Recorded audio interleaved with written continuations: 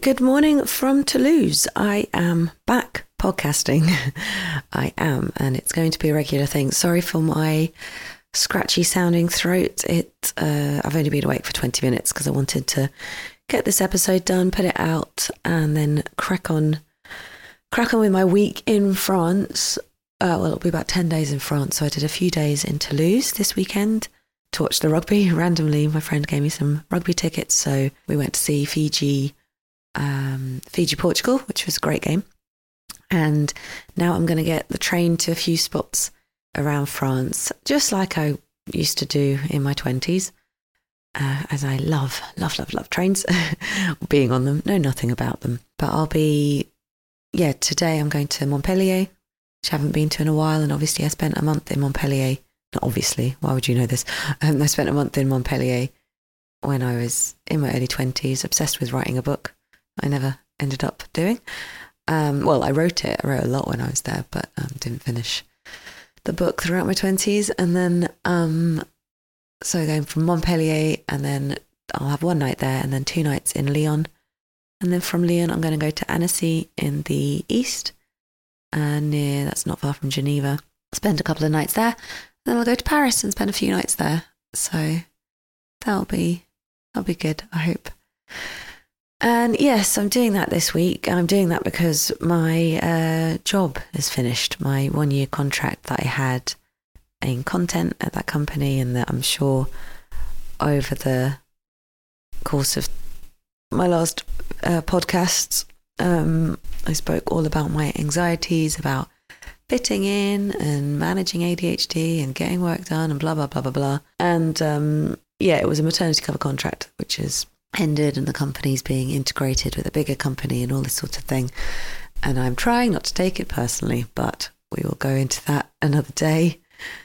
Once again, my attempt at having some sort of stable life where I go, you know what, Haj, you can handle this, you can handle your ADHD, you can handle all that anxiety stuff of, should be doing something else. And once again, an attempt at being more stable. The decision has been taken out of my hands. Anyway, I'll go into that another day. I'm actually holding just my handheld mic rather than being plugged into my laptop, so I can't really see much in the way of levels or anything like that. So I am going to keep this quick. It is another tricky episode. This is Baby Loss Awareness Week again, and you might have listened to the last podcast I did during Baby Loss Awareness Week, where I spoke to my friend Jules, and of course she and her husband Ed lost their daughter Chloe Kelly full term, and she spoke all about that, and she spoke in quite a lot of detail about the days itself, going through it and the grief process, and hopefully, looking forward. And as you'll find out in this podcast, that is not actually what happened really for Jules. It has not been an easy year. So we decided to do another catch up. It's quite a long episode. I think it's we were hitting 2 hours. And I think I do need to say that we laugh a lot. None of really what she talks about is a laughing matter, but somehow I hope there's just healing in the laughter. I think, the physical act of laughing itself is helpful to people. It's a healing thing. And I want, if you're listening to this and maybe some of the things that she talks about are very personal to you as well and very difficult for you to listen to, if you don't want to hear people laughing alongside that, then maybe this isn't, maybe you've probably stopped listening here. However, it is funny. It's actually very funny. She's a very funny lady, and we make a lot of jokes. It is very, very dark humour, but I don't care because if that's what my friend needs to talk about what she's been through, then my God, that's what she's going to get. So I think that's all I need to say. She talks about a lot of difficult things. So I'm not one for the trigger warnings, but consider yourself trigger warned about a lot of difficult things. So it's not been the best year for her, but we start off laughing. So I'm back with a podcast, hoping that what Jules talks about again is both healing for her and for other people listening who might be affected by some of what she's been through this year. She is an incredible woman, and I'm very grateful to her for talking to me with such openness and with the hope that, you know, these conversations will help people. So during Baby Loss Awareness Week, here I am talking to my incredible friend, Jules Kelly.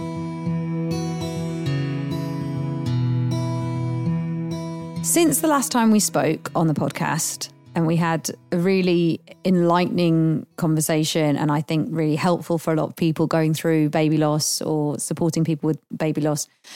I think after that, for me, it felt like, and I think for you, that cool, it's a time to heal and move forward and potentially think about, having another baby and seeing where your life could take you. And unfortunately, it hasn't really turned out like that. And all we can do is laugh because it's so ridiculously tragic that it's what can you do but laugh? So I'm sorry. I might keep all of this in. It is if you didn't laugh, you'd cry. It's ridiculous. But you do cry as well. Yeah, it is ridiculous. And it's been... And people just don't believe it. A crazy packed timeline of tragedy. It's almost like a modern Shakespeare, Jules, you've written. When you said tragedy, the first thing that came in my head was tragedy, because we were just talking about the steps a minute ago. We should do like a baby loss tragedy? Jules' when the baby's gone and you can't go on.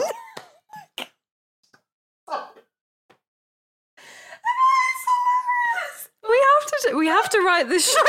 Sorry. No, we have to write this show. I will definitely be crying at some point. Do you know what's funny as well is after the last podcast, I think a lot of people were really scared. When I just said, I've done a podcast talking about it, a lot of people were scared to listen to it because I think they thought that they were just going to hear me crying for forever. And then it's like people were thanking me for like, oh, thank you for making it so like, funny and easy stuff like to that. Listen to. Thanks for making it just so enjoyable. It was so nice to like hear about your dead baby. But it's crazy. This is how, how we are we're so black and white about grief. We think you're just you are just monotone one level for this whole period and then poof, you come out of it and you're fine.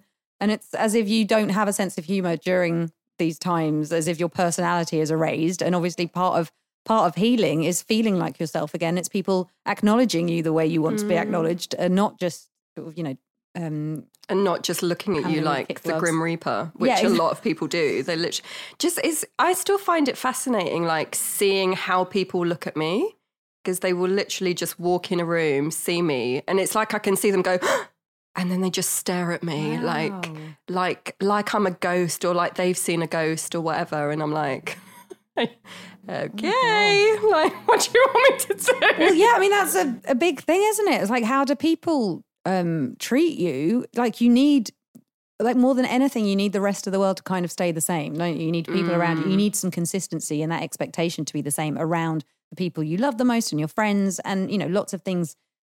Even though it's tempting that you want to like escape or change everything up, actually what you need is consistency around you so that you can focus on the big things that have changed and have sort of, rocked your life. Yeah. I mean, we started off laughing. It's obviously not obviously it's obviously a tragedy. Like it's horrendous the last year, 2 years. 18 months, 2 years. 18 months. It is, gosh. It's a long time, isn't it? Yeah. I used to be so pretty. You are and pretty. You're still pretty. This is all that matters as women. You're still pretty, darling. Don't worry. You're still pretty. Doesn't matter about the dead babies. You're still pretty. Don't worry. As we discussed, I now get people looking at me over 50 because I have so much grey hair that now men at 50 find me attractive for the first time. Just lean into it. Over 50s, baby. We want those daddies. We want those daddies. Can't be helped. Yeah, like I'm just going around tapping men on the shoulder. Could you be my daddy? If anyone does genuinely want to be my dad, get in touch with Hadj after listening to this, and we can sort it out. I've got lots of vacancies. I mean, daddy and daughter. There was a guy on TikTok who actually gave women away who didn't have dads and who wanted like a nice sort of father figure. And so he would do that. That's cute. Yeah. I hope he's not a crazy weirdo. Again, literally the same thoughts. I hope he's not a weirdo. But he seems like a nice man. But yeah, that is the next thing. Is this a good time to say we both have ADHD? We do both have ADHD. Yeah, it's a good... Everyone knows that about me now. It's like, it's my excuse. If only you'd mentioned it, Hadj. I know. If only I'd learned how to stay on track on one sentence. I mean, we are 5 minutes in and we actually haven't said what has happened. We've said tragedy. We've said dead babies. So actually, dead babies plural might give something away. Plural. Yeah. So shall I say the highlights and then we get into it? Yeah, I mean, let's go on. What were the highlights of the last year? The highlights of like the big tragedies. Yeah. you mean highlights in that way? I thought you were going to say. Oh no, actual highlights. No, I don't have any of those. So, I think let's start with because obviously leading on from the baby loss episode we did. People often be like, did you try again? Did you get pregnant? What happened? Yeah. So I listened back to the episode earlier today because I haven't listened to it I don't think I've listened to it this year because I've been avoiding it because I knew that I sounded quite happy. So while we were recording that episode, so I think it's pretty much a year ago. It's a very similar timeline actually. And it was just before my first baby loss awareness week. We started trying for another pregnancy last summer. We were told by the medical professionals that what happened with Chloe was 1 in 10,000, and that everything with the next pregnancy should be absolutely fine. So we proceeded with that knowledge, and then during our first baby loss awareness week, which is in October, during our first one last year, we found out that we were pregnant on the Wednesday of our first baby loss awareness week. So that kind of changed, I guess, how we felt about baby loss awareness week, because it kind of became this thing of like, we went to an event on the Sunday, which they're running again this year, near Highgate. If anyone is interested, look into the North East London Sands group. So there was this really nice event on the Sunday that I went to with my friend Charlotte and another friend through Sands. And then, that was my first big, I guess, baby loss event that I'd ever been to. And then 3 days later on the Wednesday, I found out that I was pregnant. So it kind of followed that pregnancy, the start of the pregnancy followed us a fairly similar timeline, I guess, to Chloe, because with Chloe, we found out we were pregnant in the July. So we were just a few months behind the process with Chloe. So that was the kind of start of the journey. And then the next thing that happened after that, because of everything that happened with Chloe, we knew that we were going to have very frequent monitoring. And so I had a 6-week scan where they can just confirm the pregnancy, which they did, but they can't tell you anything else. They just say, yes, there is a pregnancy, and that's it. And then they told us to come back in 2 weeks' time for the 8-week scan where they can see if there's a heartbeat. And then that's when you're really looking at the kind of like, they call it the viability of a pregnancy, which I fucking hate that phrase. But so we went back 2 weeks after that, which was like early November. Now, in November, it was the Tuesday night before the 8-week scan. So the 8-week scan was first thing on the Wednesday morning. Tuesday night, I am at work until quite late, running a writer's workshop. And during the break, I noticed a missed call from my aunt. And that's very irregular for our relationship. We would always usually try and book in a time to speak to each other. And for context, like my cousin was long-term sick she'd been facing mental health challenges for a long time, but had been really, facing into them for the past 10 years. So the minute that I saw the phone, that I'd missed the phone call, I immediately thought there's something wrong with Arushka. Went back into the session, finished the session, left. My aunt had texted me saying, have you got Ed's number? And at that point I was like, I think something's really wrong if she's asked me that. And I text her, Ed, your husband? Ed, my husband. I text her, I think at that point, sending her his number. And I said, I'm just getting on the tube. I'll be home at about 10 or 10:30, something like that. Got home and I thought, I'll just phone her I think I tried to phone her when I got off the tube. I couldn't get through. Got home and Ed, I think, had started drinking to try and help him deal with the situation. Love him. He's so sweet. And he was just like, the minute I saw him, I was like, oh, fuck, something really bad has happened.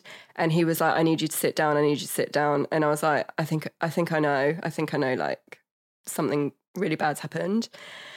And bless, so like my aunt had phoned him and let him know that my cousin had been missing for a few days by this point.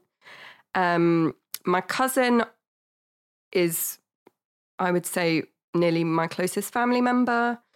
We're very a similar age. We're very close in age. She was, I think, like 9 months younger than me or something like that. And over the past 10 years, when we've both really struggled with mental health issues, crises, etc., we've really been there for each other and really understood that. And we've been the main people in our family that have got that from a lived experience perspective, because not many people have kind of been through the crises that we've been through. No one understands as closely as someone in your family about. Exactly. And a lot of our kind of like trigger points and issues that we've had, and like, a lot of the traumas that we've had, there are a lot of similarities. And we're also like, neither of us have a sister. We've both got, I've got one brother, she had two. And our kind of like placement in the family and age and all of that kind of stuff is all very similar. And it's my dad that is the brother of her mum. And Arushka would often, so Arushka lived a few hours away from me, so our relationship was mostly over the phone.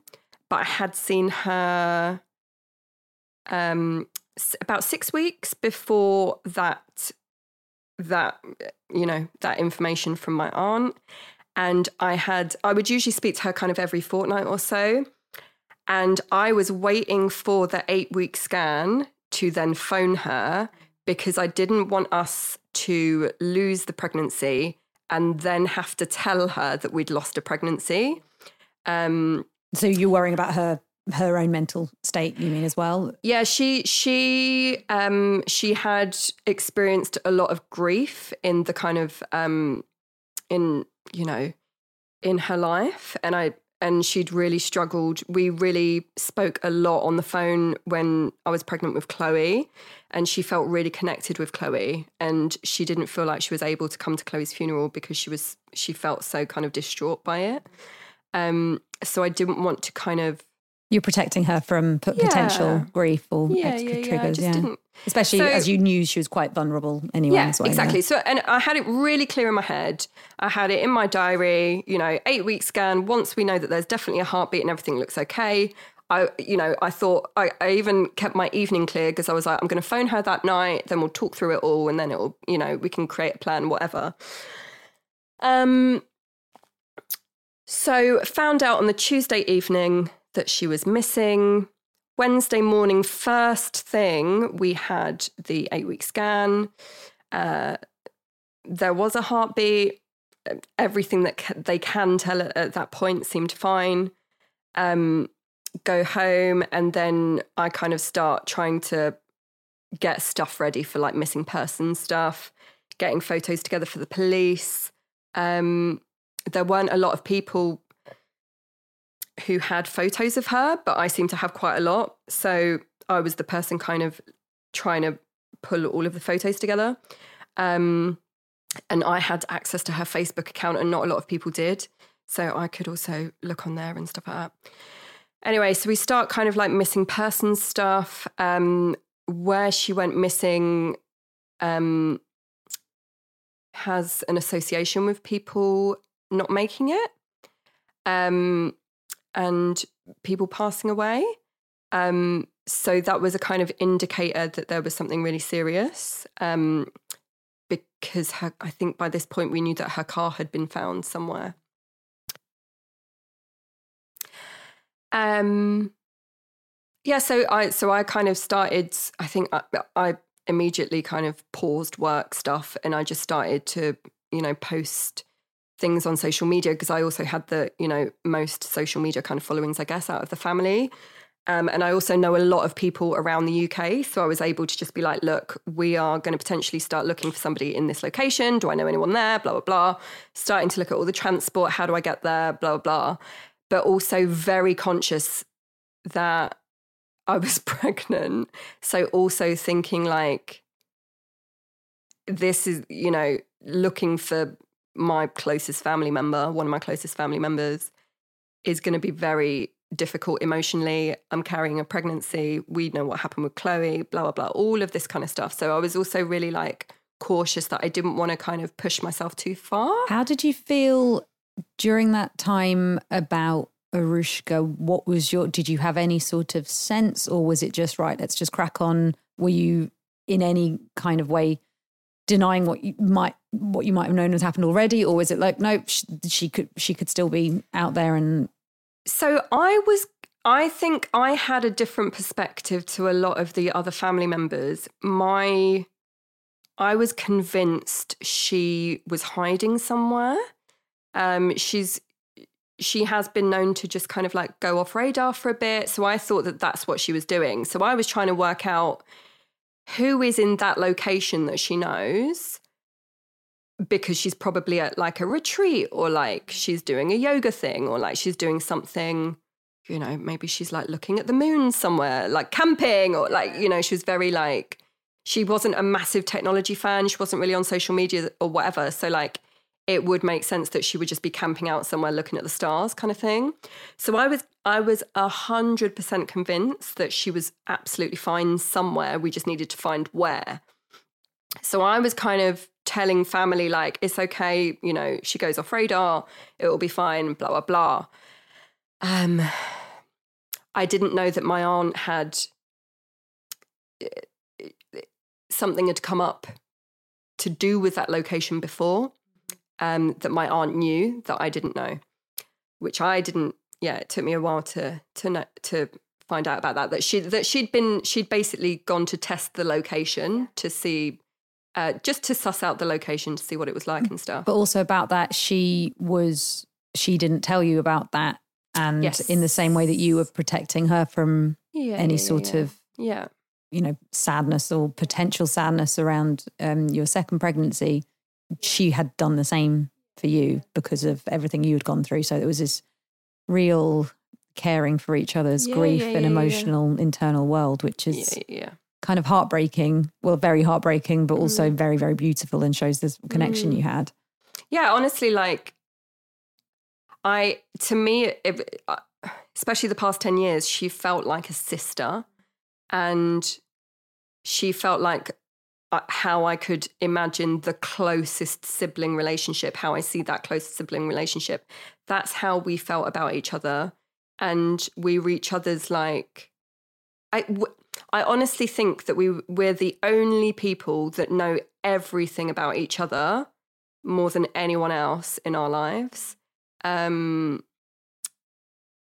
And I think that will always, like, the depth that we know each other is so different to, I guess, most other relationships, because we have both been to the darkest of dark, and we can talk about it. It's just very different. So you were trying to, put out pictures and information and all that sort of thing, and then you found out about the previous incident, and then tell me what happened.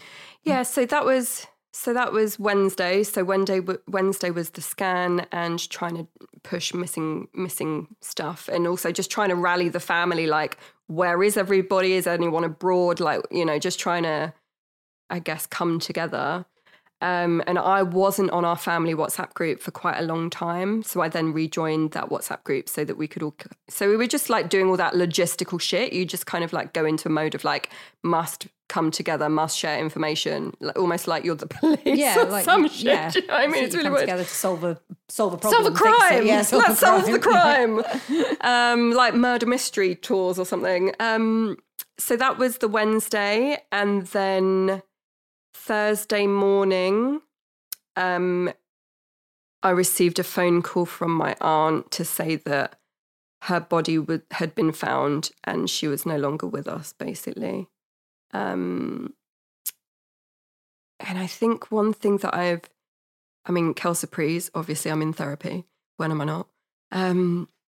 But I think one thing that I've discovered is with a lot of other losses that I've had, I have seen the bodies. It's a kind of French Catholic cultural thing, whatever. And hers is the only body of a close relative that I haven't seen. And there's part of my brain that still doesn't believe that she's passed away because I haven't seen it. And like I know that the other family members have because I've seen theirs. But I knew that I couldn't. And also with the pregnancy, I just thought I can't put myself through that. I can't do that. So then we found out that she was gone. And then I got signed off from work for like a month. And we're talking only 6 months after Chloe was born as well. And yeah. Yeah. So Chloe was born in the February, and then this was the 10th of November. Which was also our wedding anniversary. Oh, it's so nice having like just moments beautiful in dates. The diary that you can just really, really remember fondly. My birthday was at Chloe's funeral, so it's a love. It's sort of a nice way. I actually like that I now have a date where I also remember Chloe every year. It's like my own special date as well. It's good to have these in the make a special death calendar just to. Well, that's basically, it's just my brain. My brain is just a set of death dates. It's just waiting for the next one, really. I mean, you go through it much earlier. It's usually you be in your 70s. I think Milton Jones has a joke about old women. Oh, do you remember Maud? She's died. Do you remember Charles? He's died. Do you remember Edward? He's died. Don't say that. I don't want Ed to die. Oh, he's an Edward, not Edmund. Sorry, 2 seconds. So, away from the humour of these situations and just the joy of it all. So you found out about Arushka. Your pregnancy was so far going well, and you had to kind of balance this grief with this maternal instinct to protect your baby and your pregnancy. What were those few months like, especially leading up to sort of Christmas, and what was that like? It was a hot mess, really. So just to kind of clarify it as well, it was very apparent that it was suicide. And what I hadn't realised is that she had attempted a suicide a few months prior, which I didn't know at the time. And that was known by, don't need to go into that. And that was the thing, she had protected you from. Yeah. And I mean, I did sense the last time that I saw her, which is actually, nearly a year ago. The last time that I saw her is it'll be a year in a few days. And I did sense that she was really different. But she sometimes, in recent years, she took a while to kind of warm up into a situation. And we only had 15 minutes because she'd lost track of time and stuff, which often happens with like medication and mental health and so on. So we only had 15 minutes together. So we were just like really trying to get on the same page. And then I knew I had to leave and so on. So it was it wasn't a normal scenario. So then we realised that she was gone, which was a huge shock to me because I really hadn't expected it at all. And it felt like we'd been through so many dark times together and got through it that I just thought that we had worked out enough emergency case scenarios of what to do and how to get through it. And like, we both have a cat and all of this kind of stuff. Like, we both have various comfort things that we would go to.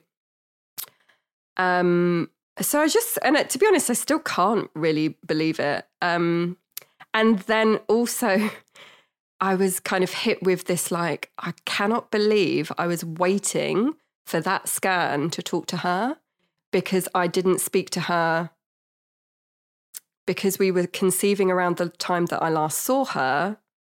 I didn't, because I also didn't want to tell her that we were trying again because I didn't want her to then ask and then feel like I had to be honest and all that. Because like we would tell each other absolutely everything. Like, she knows absolutely everything about me and I know absolutely everything about her. Like, I know you never fully know somebody, right? But we knew everything that was going on in each other's brains and had, everything that had happened in each other's lives. So you thought that she would always just reach out if anything? Yeah. And I guess that's the thing that had changed, after Chloe passed away. We still spoke a lot last year, but I guess she didn't tell me the depth of how bad it was because she didn't want to add. Well, she didn't want to burden. Like I imagine it all came from these things that come from a place of love and caring and putting someone first. It's like I said, this is such a heartbreaking situation where the grief that you're going through, means that people don't want to lean on you or don't want to make you feel that you. I mean, I remember like 3 weeks after Chloe, I think you were putting on a brain face and I was chatting some shit about feeling anxious about my boyfriend being away and stuff. It was just ridiculous. And you're like, it's all right. Well, we did miss your birthday. Yeah. I mean, but that feeling of needing help, everyone sort of looks at their own lives through different measures. Oh, this isn't bad enough to need someone's help. Like, at what point do you lean on or just reach out or let the people you love know when something's going on? I think thinking about it now, I think we were both trying to protect each other from more grief because we'd both experienced at this point such heavy griefs because she'd lost a lot of close people in the years up to her passing away. So I was trying to protect her about me potentially losing a baby, and she was trying to protect me with the amount of grief that she was in that I just didn't know. I knew that she was down, but I don't think I realised that it was grief.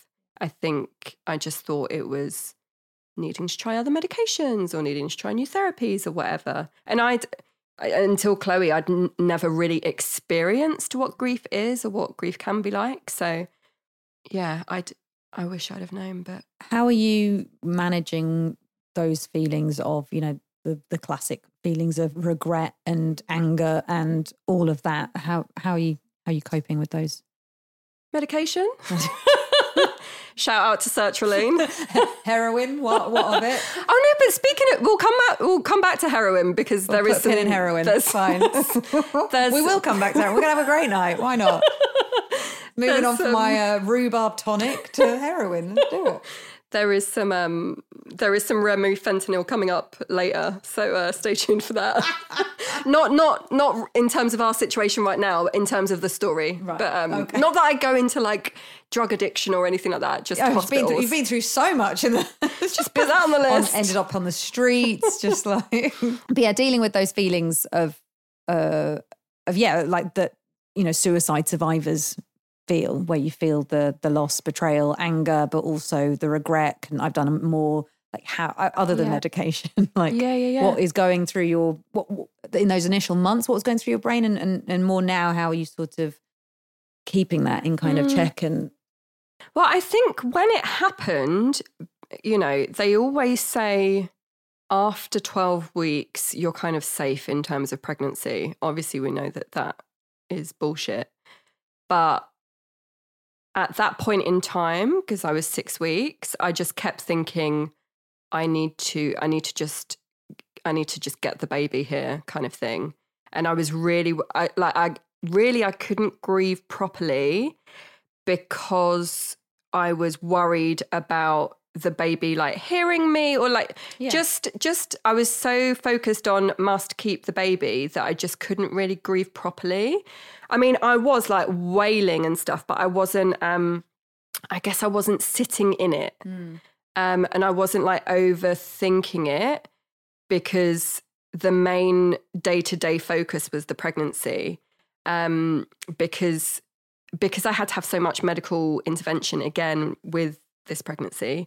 And actually I think it was at this point, at the 8-week scan, that we called the baby Seahorse, because at that scan it was a really clear seahorse shape.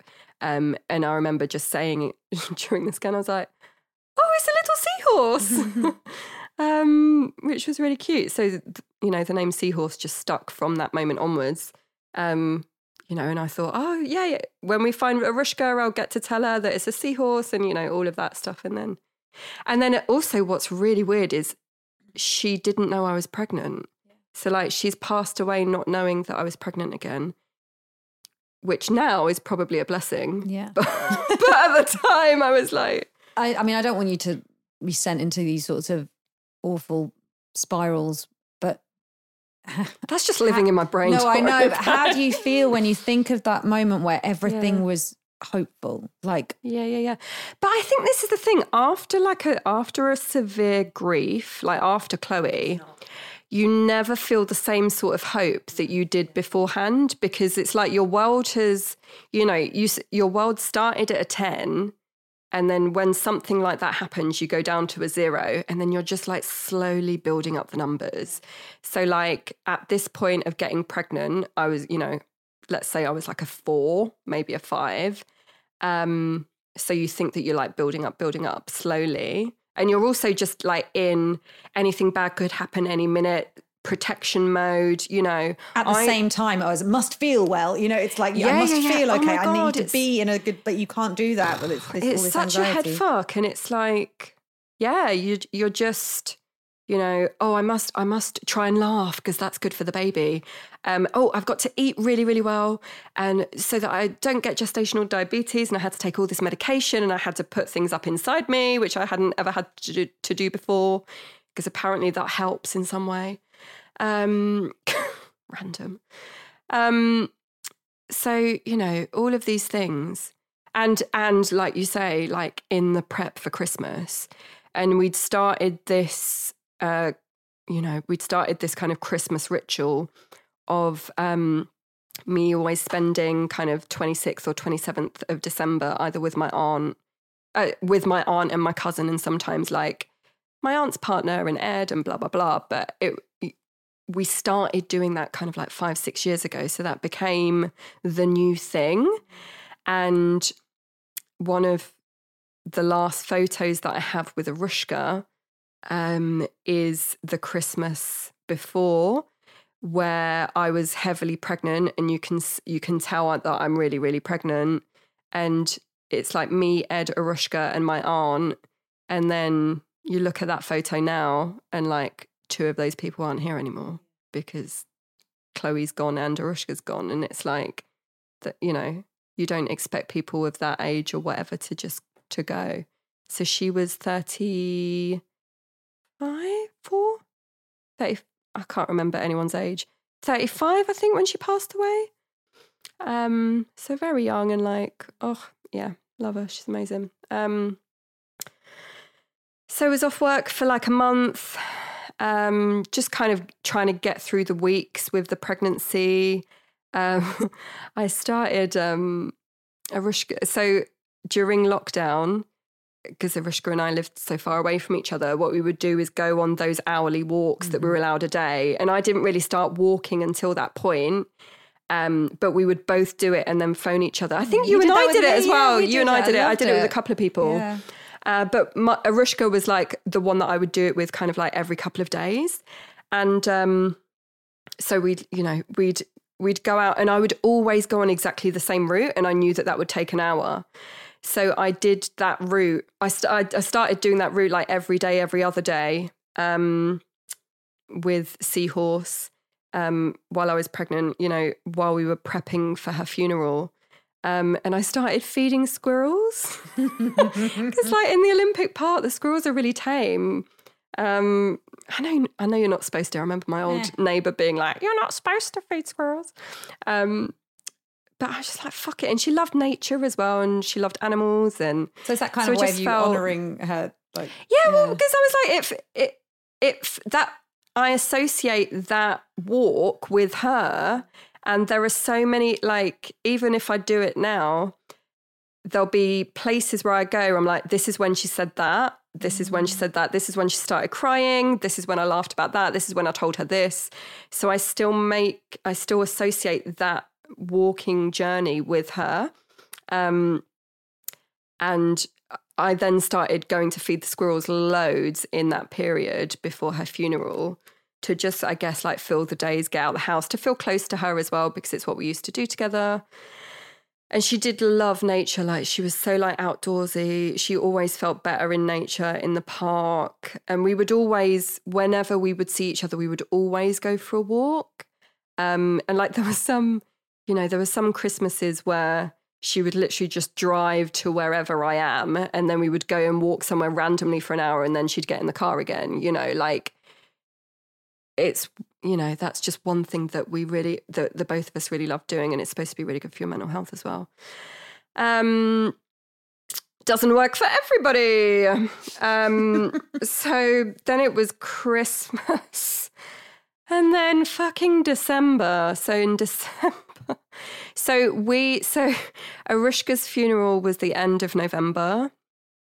And it was really difficult. Suicide funerals, don't recommend, very sad, awful.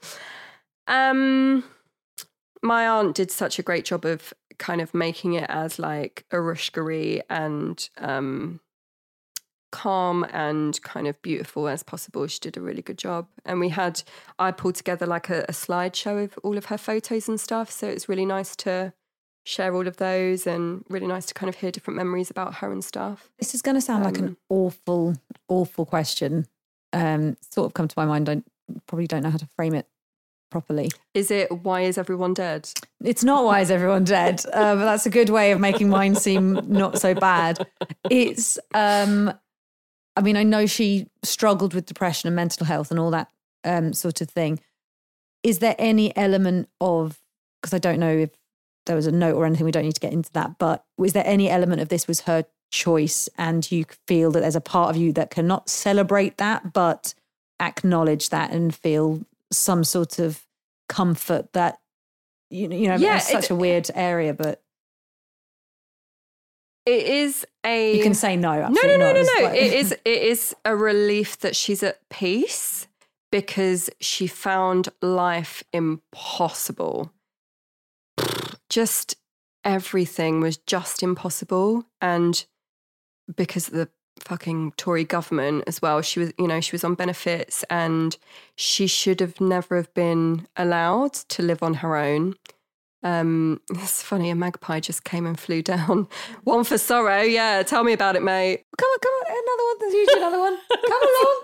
Why don't we get to the babies? Because then it's like, yeah. 1 for sorrow, 2 for joy, 3 for a girl, 4 for a boy. Oh my god.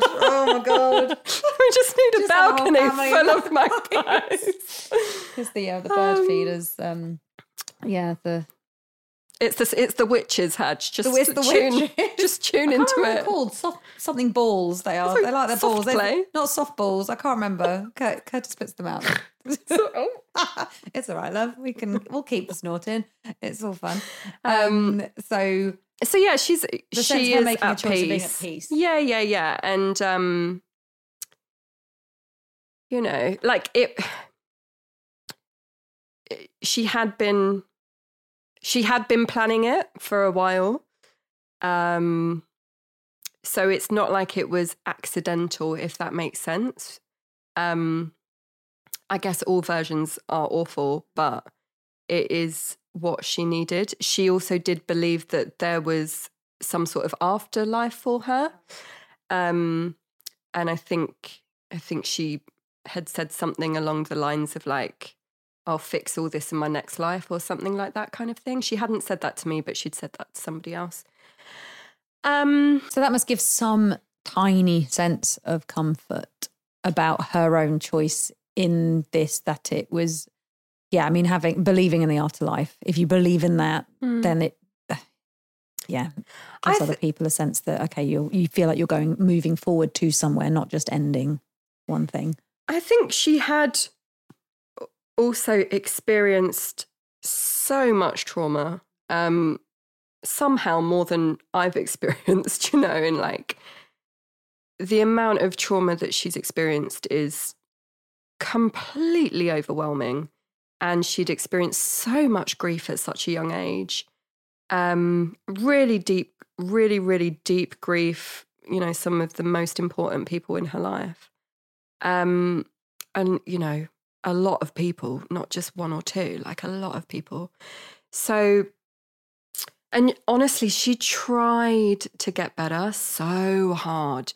She had tried bloody everything. She had tried all the stuff recommended by NHS. Like she was, known to her local mental health team. So she really had tried everything. She'd tried alternative therapies. She'd tried medical therapies. She tried counselling. She had a counsellor, I'm sure, right up until it. So she really had tried every single thing and nothing worked for her. I'm very lucky that a lot of things have worked for me.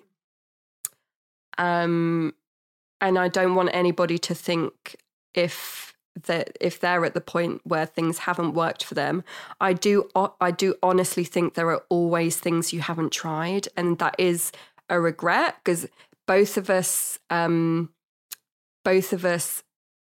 were always fairly anti-medication.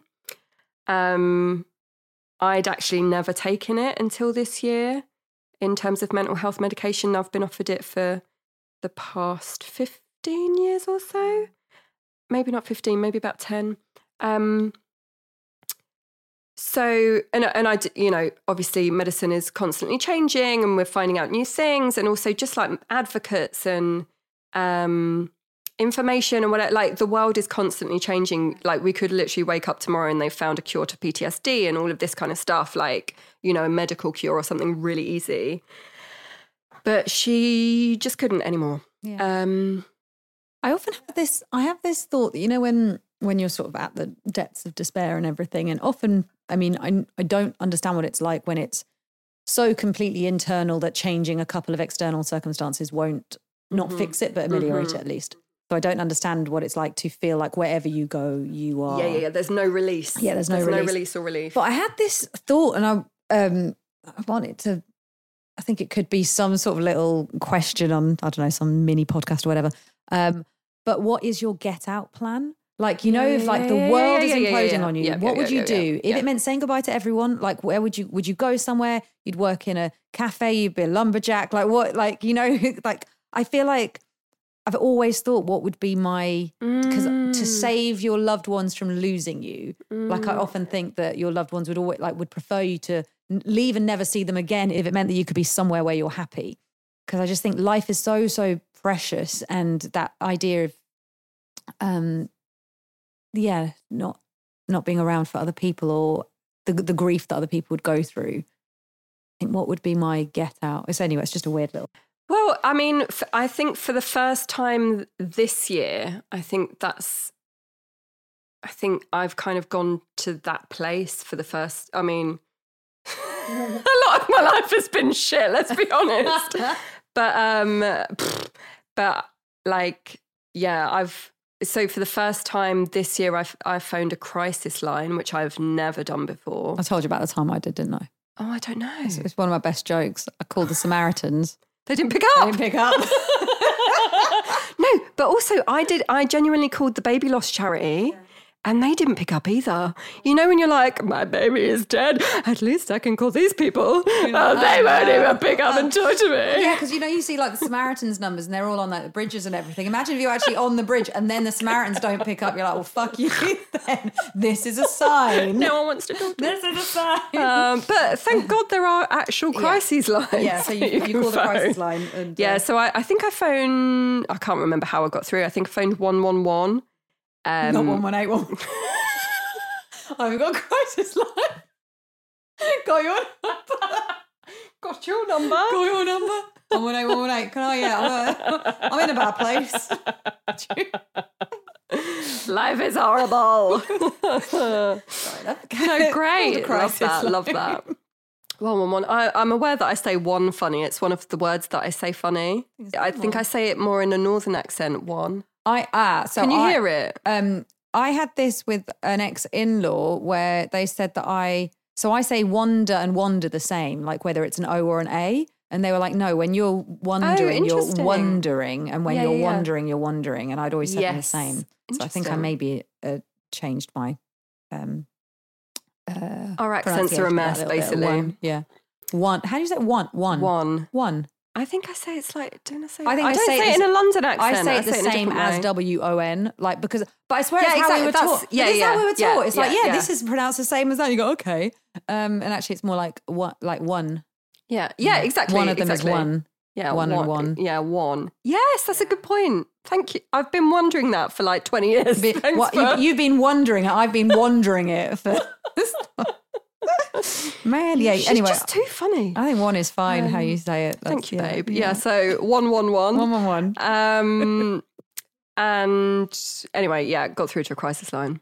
Yeah, but that comes up later in the story, I guess. We're doing this. We haven't even gotten. Oh God, yeah, we haven't. I was going to do it sort of thematically, but yeah, we're doing it chronologically.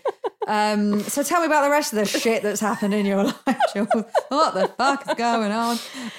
Okay. So Christmas. So let's talk about December. So in December, so just after Arushka's funeral, a couple of days after Arushka's funeral, we move house. In moving house, I transfer hospitals for the baby. So I was originally at Homerton Hospital, which is where I had Chloe as well. And then I moved over to St. George's Hospital in Tooting. And they are a specialist hospital for complicated pregnancies and high-risk pregnancies, which we didn't know that at all. And we just moved there, and then it just happened that's where we were. And you must have thought, why weren't we referred to a place like this anyway? Like, well, in the early... I don't know. Well, I mean, the thing is with Chloe, like it... I don't mean for the first... I mean, when you were living, before you moved, like you had a high-risk pregnancy. I just didn't know. But then I also think it was, in a way, fate that we ended up at that hospital, even though it didn't pan out very well. In December... You're ruining the end of the story, Jules. I'm so sorry. So in December, so literally it was the week after... I think it was a week or two after the funeral. We'd just moved house. So I was still in we're planning for fucking Christmas that I usually have with Arushka. Also, first Christmas without Chloe. You know, that was supposed to be our first Christmas with Chloe. Like, so Christmas already was going to be horrific. We go to the hospital. And before going for our first appointment at the new hospital, they asked me to send over all of our notes to do with Chloe. And to be honest, I think it was like 90 pages we had of notes in 3 different documents. And it's mostly jargon to us, apart from the things that they had to say in very like easy English in letters or whatever. It's all like blah, blah, blah, blah. And I'm like, oh, I don't know what that means. So we go in for our first meeting and there's 3 people. Oh no, we went in. No, first of all, it was just one lady. Anyway, very quickly. So in after the first pregnancy, and I think I mentioned this earlier, we did like lots of testing, blah, blah, blah. They said that there was absolutely no sign that anything would be a problem in the second pregnancy. What happened to Chloe was 1 in 10,000. Should it all be fine? The placenta should be fine. Everything should be fine. We should never have any issues again. When we got to the hospital, they'd looked through all of our notes and very quickly they said, this is going to be a high-risk pregnancy again. We may need to think about a very early delivery between 30 and 32 weeks, which is over 2 months early. Giving birth at 7 months pregnant instead of 9 months pregnant. They said it's very likely all of your risk factors that you had with Chloe will come back, which is the complete opposite of what we were told at the other hospital. And so immediately I'm like, what? Sorry, what? And also, sorry, my cousin's just died. Can you say that again? Because this is literally like weeks. It may have even just been a week after the funeral. And they're like, what family support do you have? And I'm like, my cousin has just died from suicide. I don't know. Hello, what's your name? Can you be my dad? So there weren't actually any men. We've got to stop doing that to men on the street. We've really got to stop. Just like there was a man. There was like the head of the department there. I can't remember what his name was. He wore these amazing bow ties. I wish he could have been my dad. I never got to talk to him though. That's sad. So December, that's when we're told. The laughter really sets up the scene, I think. Because I've just remembered. So in December, they pulled out loads of things to do with Chloe that we didn't know. So they said that one of the main reasons that she died was from an infection. Nobody had ever said that to us. And so she was like, okay, now we need to test you for all sorts of things to work out if this infection is still inside you. This is why I started laughing. They sent me to a sexual health clinic when I was really clearly pregnant, right? And you might not turn up with a bottle of vodka as well. You're like, what? I'm going to get checked out. And they booked me in for I think it was like a 9 a.m. on a Saturday morning or something. Like something ridiculous when everybody is going in after clubbing or whatever. And I had to queue up outside. I have my massive pregnancy badge on me with my massive bump. And I'm like, yeah, I'm here for a sexual health screening. And everyone's just kind of like looking at me, trying not to look at me. I know who my father is. And so they had to shove all sorts of stuff. You'd think there's another way of doing a screening for a pregnant person. My gosh. Wow. I mean, it did make me laugh shitloads because it is ridiculous, isn't it? And it was really funny. Is this yours? Oi, is this bump yours? Sorry. And like when they were like, you don't have HIV, I was kind of like, I know that because I haven't, I have been screened and I know, thank you. But as if I don't know that I've got chlamydia, yes, thank you. I know that I don't have chlamydia. Thank you. Anymore. Oh my God. but also the doctor sending me here was like, so it could be like a sexual disease or whatever, like chlamydia or like syphilis or blah, blah, blah, and all these things. And I'm like, but they were testing you for have infections because they said Chloe died from an infection. Yeah. And they were trying to see if you still had that infection within you that then passed on to her. Exactly. And that it then could pass on to next baby. And their first thought was chlamydia, gonorrhea or HIV. Couldn't be anything else. That was honestly, okay. And it was like... And, I do take sexual health so seriously. So I knew that I didn't have anything for a while. I well, think exactly. That's quite, Exactly, right? So I knew that I didn't have any. There could have been like a different type of, who knows? But HPV or whatever that. Who bloody knows? Anyway, came back clear, quelle surprise. But they were just trying to test me for all sorts of things. So I was in hospital like sometimes twice a week, 3 times a week. And they were saying like, we need to keep a really, really close eye on you. They had to do like special scans a lot. And so I was in hospital constantly. And like, the last doctor at the other hospital had sold me as like, your next pregnancy will be the one and it will be so lovely and blah, blah, blah. And like, yes, you may have a bit of anxiety, but you won't need all this hospital treatment. And then there I am like back in 2-3 days a week.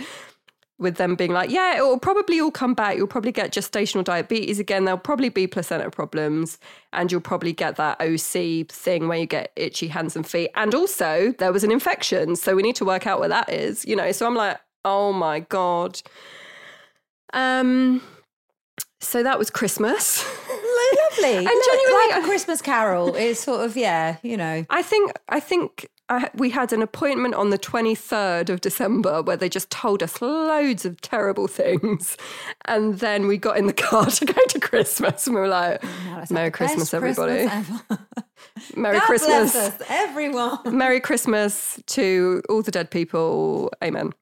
Fucking nightmare. So that was Christmas. And then January was just shitloads of tests and hospital. And then it was also the build up towards Chloe's birthday, which is 14th of February, because we love an anniversary that used to be happy. Yeah. So there's also that thing of like, oh God, now February's really close. We're in that new year. Oh, at least this year will be a good year. We won't have anything bad happening this year. 2023 is the one. Fuck off. So then we start prepping like, what are we going to do for Chloe's birthday? Blah, blah, blah. So we decide to go away just before Chloe's birthday. We know that we've got the 20-week scan the day after Chloe's birthday. They tried putting it on her birthday and we were like, can we move that please? But sure, let's put it the day after. So we went away the night before her birthday. And we had a really nice time. We also kind of decided on the baby names, which was really nice. And I remember we were at dinner and we were like, oh, maybe this is us starting to turn a corner. And actually, just to say as well, early February was Arushka's birthday. So it was also the first birthday without her. Arushka and Chloe have birthdays 11 days apart. They're the same like star sign, they're the same birthstone. I'm just like covered in amethyst now. Basically, I might as well just be an amethyst. I look like a crazy gem lady. It's like, no, actually it's for my dead cousin and my dead baby. It's just for all the dead people. Yeah, I'm not like a gem lady. This is So I was like, well, what should I do for Arushka's birthday? And we'd been meaning to do a tarot reading for years, but she would always, and I kept saying, oh, for this birthday, let's do the tarot reading. And she would always say like, oh, I'm not well enough. I want to do it when I'm a bit better, so that it doesn't kind of spin her out in a kind of negative way. So we were always postponing it. And I must have like said it to my friend Megan, who's a tarot reader, over and over again of like, are you free in February, because I want to do a reading, but I'll let you know when. I just need to work it out with my cousin, kind of thing. So I did that on her birthday in the end, which was really lovely. I kind of, where my cousin lives, they planted a tree that was her favourite tree. And I planted the same tree at mine as well in a pot so that I can move it. So we did that, you know, and then lo and behold, 11 days later, it's then Chloe's birthday. So February can fuck off. Oh my God, how am I going to get through February next year? How many months can fuck off? It was like, totting up a lot of months. September through to March can fuck off now. So we've got 5 months to have a nice time. So yeah, got through Chloe's birthday. And then on the 15th of Feb, day after Chloe's birthday, we go in for our 20-week scan. And 20-week scans is where they start to be able to see a lot of the detail of the baby that they can't see up until that point. And actually, we'd been, to do with the size of Seahorse at the earlier scan or something, we'd been pushed back a week. So it was actually a 21-week scan.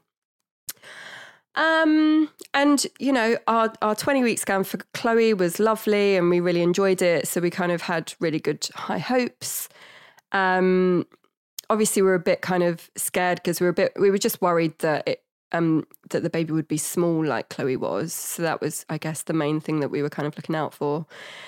So we go in, we had a really nice sonographer and she starts scanning. And quite early on, she says, look, I'm going to be taking a lot of detail because you're high risk. We need to just check everything a lot and just double check all the measurements and everything like that, just to make sure that the doctors get everything they need. So she starts scanning everything and she's like, I'm going to be quite quiet. Don't worry about it. That's totally normal. We were really used to that anyway. So like, yeah, cool. She asked if we wanted to find out the sex. We said yes. And she said it was a boy. And then she said, if you want to just step outside for a minute, he's not quite in the right position. So if you can step outside, wriggle around a bit and then come back in 10 minutes so that I can get him in a different position, which is really normal. And that comes up quite a lot in scans. So we went out. Ed contacted a few people saying it was a boy. We went back in. And then quite soon after when we went back in, she said, I can't even remember what she said. She said something about like, I'm just looking at the heart because the heart doesn't, so something along the lines of the heart doesn't quite look how we would expect it to. But still being very kind of positive. And, you know, I thought like, maybe it's just to do with the positioning still. She can't see all of it properly, whatever. And then she's like, I just need to go and check with somebody else, la, la, la. So we then had to move into a different room and then immediately more people around us kind of thing. And the first woman said that there was a hole in the heart. Holes in the heart are really common. And actually a few of my friends have got holes in the heart. Friends that are alive. I feel like I have to say that nowadays. You know? So my life. Friends that are currently alive. You just never know. But I mean, I haven't checked my phone for half an hour, so they might be, who knows? Hopefully they'll be able to listen to this. Maybe they won't. So, you know, we weren't too worried at that point. Move into the other room. And then this doctor, she said, she was just kind of describing, I mean, we didn't have a clue what she was talking about. Basically, there should be 2 different chambers for the heart and they could only find one. It's called common arterial trunk. So they were just saying all these things. I don't really understand what any of them mean or like what they mean for kind of living or pregnancy or whatever. And then she got like a more senior person in who was like proper, he would have been such a good dad, actually. He was like proper top dog and he had proper top dog energy, but in a really like calm way, like in a kind of spa voice kind of way, you know, like, hello, would you like to have a massage or a facial? I mean, I don't want that to be my dad, love. He's doing something not your else. Dad. He's doing something else and not being my dad. So loved him. And I remember he was just so good. He was so good. But he was like, you know, we've got some concerns, but we're not experts. We need to send you to a different hospital first thing tomorrow morning so that you can speak to like one of the best people in London, basically, about the baby's heart, because it doesn't appear normal or healthy. And I think at this point he said, there are things, I'm sure he said this then. He said, there are things that we can do with this kind of heart, but it means operations as soon as the baby's born. Sometimes it is an indicator of other issues and a genetic problem. But I think he said at this point, but that's like 1 in 5. So like, we don't need to cross that bridge yet. And we were just trying to like process everything like, oh, what? Heart? There could be an operation. So we're just like, whoa, what? So we then just, book in for the specialist the next morning. We go in there. And then that is like a really, really long scan where it's literally just like this guy just like, the technology is absolutely amazing. Like massive, massive room, all of these machines and everything. And they're literally zooming in on a heart that is, I've got tiny hands, but it's basically the size of fingernail, kind of the tip of your fingernail. The tip of your fingernail. That's how big the heart is, kind of thing. And they were just zooming in on that, and they could see everything in it. It's oh my God, it just doesn't make any sense that you could do that, right? Yeah, you're not. I'm thinking of like a sort of a small ball or something in my head. It's ridiculous. It's like absolutely tiny. And then.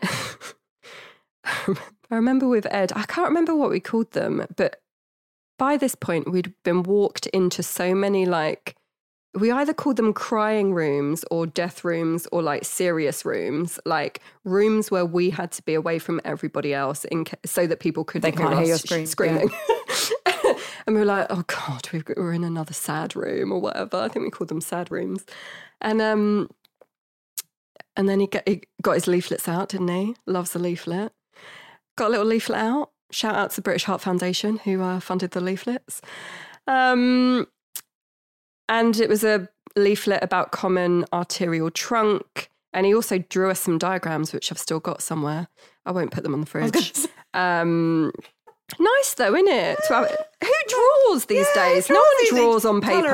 It could be like one of those Colour Me Happy kind of books that I've got that people keep buying me. Maybe he heard my voice and thought, she's really dumb. I better just draw this out for her. Do you know what I mean? Like, oh, yeah, she must be really dumb. He sounds quite smart, but she sounds really dumb. Let's draw it out. But he can't be if he's with her.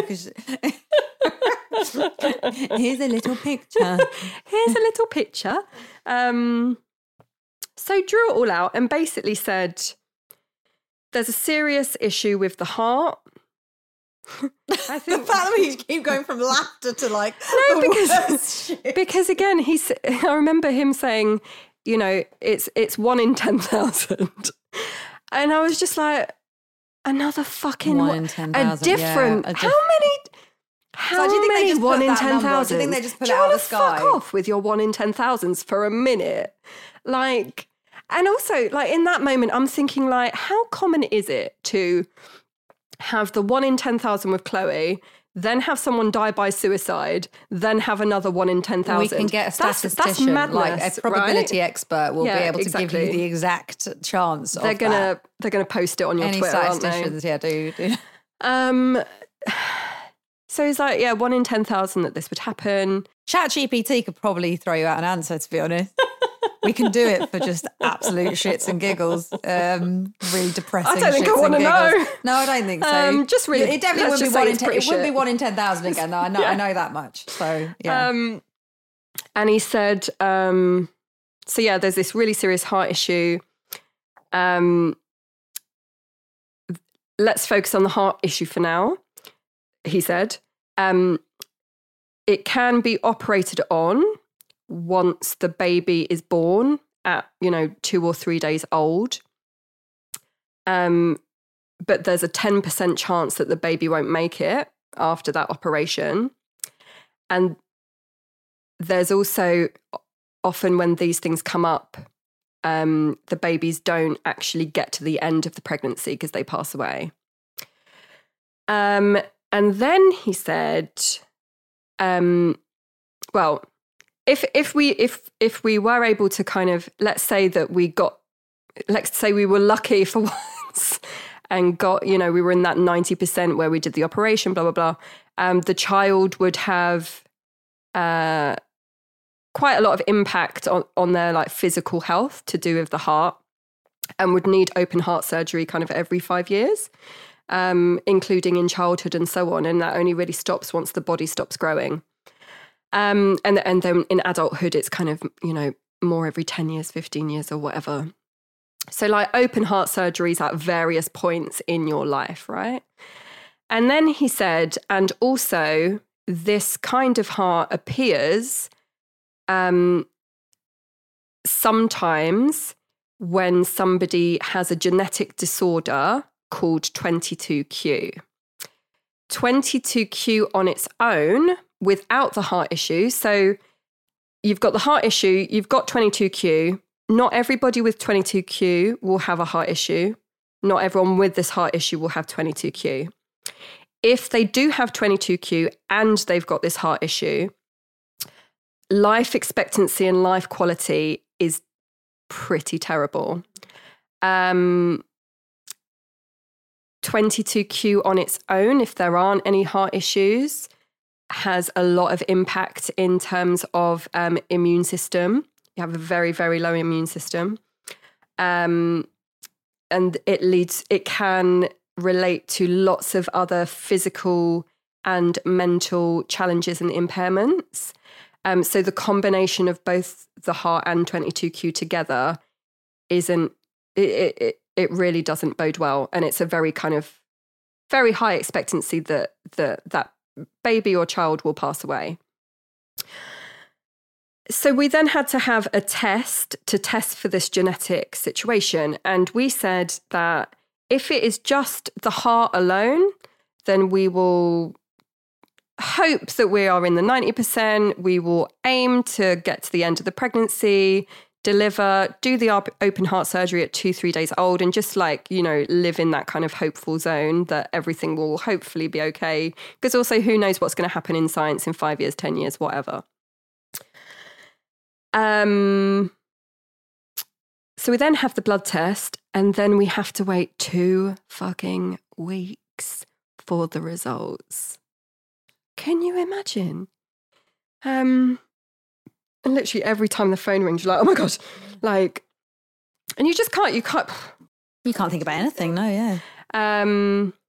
So at that point, we didn't really leave the house very much, because you're just, Just in limbo. You're literally, you're waiting for a phone call basically as to whether your child is going to die or not. And you're waiting for that phone call for 2 weeks. And they say, it can be 7 days or it can be 14 days. It can be somewhere in the middle. So you're just constantly like, where's my phone? Where's my phone? Where's my phone? And some things they can tell you. So they test for all genetic disorders, which is I think it's 30,000 different. So that's why it takes so long. Different disorders.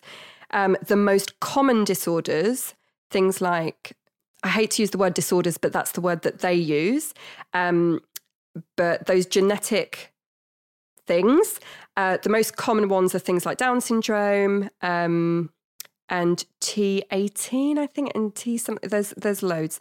But Down syndrome, I guess, is the one that we all know quite a lot about and hear about. So those results come back very quickly, and then our results, because it's much rarer, takes a lot longer. So we got the first call to say that we didn't have any of those common results, and that we just needed to wait for the final results. And the one that we really wanted to know about was 22q, where this heart thing can crop up. And you'll love this bit.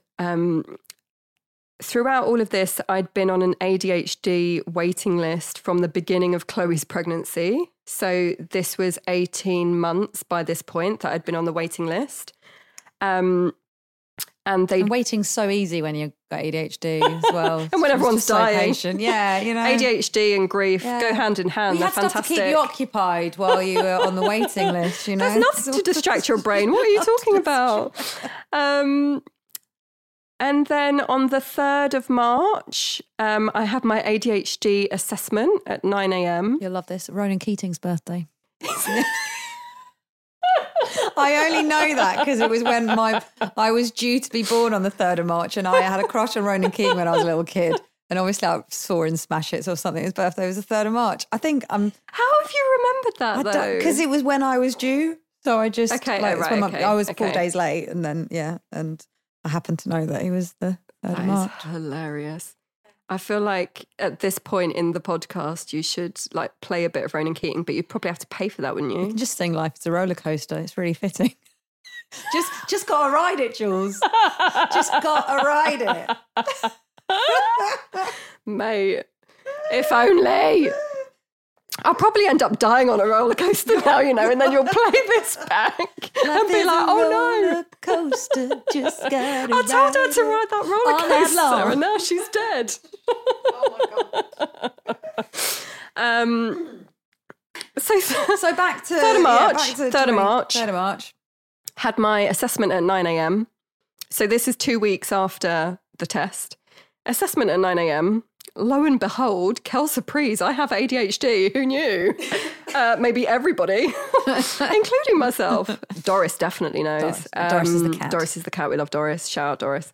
If she listens to this, she will probably react to me saying her name. You get to decide if she listens to this, so you can just make her. She has autonomy in her house. She does, doesn't she? Actually, she'll do anything for Passe. Stick her in a room and be like, "This is what you're listening to." So 3rd of March, I got diagnosed. So I got diagnosed at 9 a.m. And then at 12 o'clock, we got the phone call. You love a results day. It's like getting your A-level results, isn't it? Just getting everything at once. The journalist was round before, just watching you about to open your envelope. So I got an A in ADHD. Got an A in ADHD. Got a D in DHD. I thought you were an going A in to say. HD. Then you failed in the test. And then Seahorse's results came back. And I don't know if I said the probability, but it's like 20% With probable that it would be the combination of heart issue and genetic issue. And it did come back positive that he had the genetic issue. And I remember doing one of those crazy scream cries again. So weird when you've heard yourself do a scream cry. Like you this just real don't, kind of it's just like pure primal. I don't know, pure crazy. It's not crazy. It's the most just real thing, you just isn't don't. it? It is. It's the most real thing because it's the most human, maternal reaction you can have to something. Yeah. And I think it was just also like can we just fucking stop for a minute? Like, can we, like what else do can we have a break? Like, what is this? Yeah. Stop for I think it's also because when we talked about this before about the stuff you've been through as a child and the family stuff and then your 20s and everything, and then you're like, I'm going to make a family. I'm going to build, I'm going to start my own family. And when you just, like a lot of people think, when you decide to have a family, that's when you get control over your future and you get control over this beautiful home that you can make and all this stuff you didn't have and all these dreams you wish for and the parents you never had you can be and all that sort of thing. Yeah, exactly. And then it's just another dream shattered. Yeah, then it's shit. You got an A in ADHD, but then a Q in, sorry. That's a really low grade. 22Q, it's a really low grade. Oh my God. Well done, babe. That was terrible. No, it was really good. This is all horrendous and I have absolutely no right. We should probably say we do this all the time. Yeah. So like this isn't the first time that we're always like this. It's fine. It's dark humour because kind of that's all you're left with. Well, yeah. I've got some good clothes as well, to be fair. I mean, I had the dark humour as a kid before I started to feel feelings. Like it was when I got counselling when I was 18, 19 and I was like laughing at something. I think I was laughing at like, oh yeah, my dad used to hit us. Ha, ha, ha, ha. She was like, that's not very funny. I was like, is it not? Lol. She was the woman who taught me the word cock tease because she told me that I was think a you cock were being tease. one, yeah, sure. Like my Cambridge educated counsellor at my and you weren't related to her? Was not related. No, it was the first non-relative to call me a whore. And actually quite a shit whore. Like you're not even really putting out. You're only half putting out, so what you're playing at. Oh, God, right. So from handjobs and blowjobs, which was what I was implying, from my counsellor. Back to the dead children. I think let's get back to the dead children. No, so yeah, you let out that scream. Yeah. So they let out the scream. I was just like, what the... And again, similar to like with Chloe, I hadn't started maternity leave or anything. So yet again, I'm like, oh, what? Like, because so...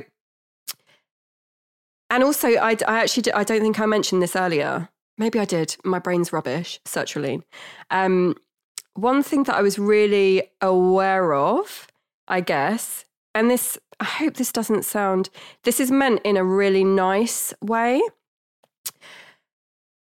With Seahorse's heartbeat, there's a few things actually. With Seahorse's heartbeat, his heart actually started beating within like a day of Arushka's heart stopping. And I was aware of that straight away. I was aware of that in that week when she was found, because we knew when she'd passed away. And then I knew that was just before the heartbeat scan. So I really kind of, and like, I'd really like even to now, I still really link them. And I know we're going to talk about it. I've got a tattoo that I got tattoos at the same time for both of them. But also when in the scan, when the first woman originally said there's a hole in his heart, my original thought was, oh, that's because of Chloe. Like, of course there's a hole in his heart because his sister's died. Do you know what I mean? That's like where my brain went. And because, like I said, I knew that my friends are alive, hopefully currently, who have holes in their heart. I wasn't really scared off by that phrase. And I was just like, yeah, it's because his sister died kind of thing. So then I guess we were faced with the situation of we continue the pregnancy, but it could naturally stop at any point. We kind of knew that we couldn't make him live through all that pain. Like, it's just too much to put on a child. And I think there was also a sense of having, like, you know, if some people do go on to have babies with both of these issues, but the reality is that they need 24-hour care.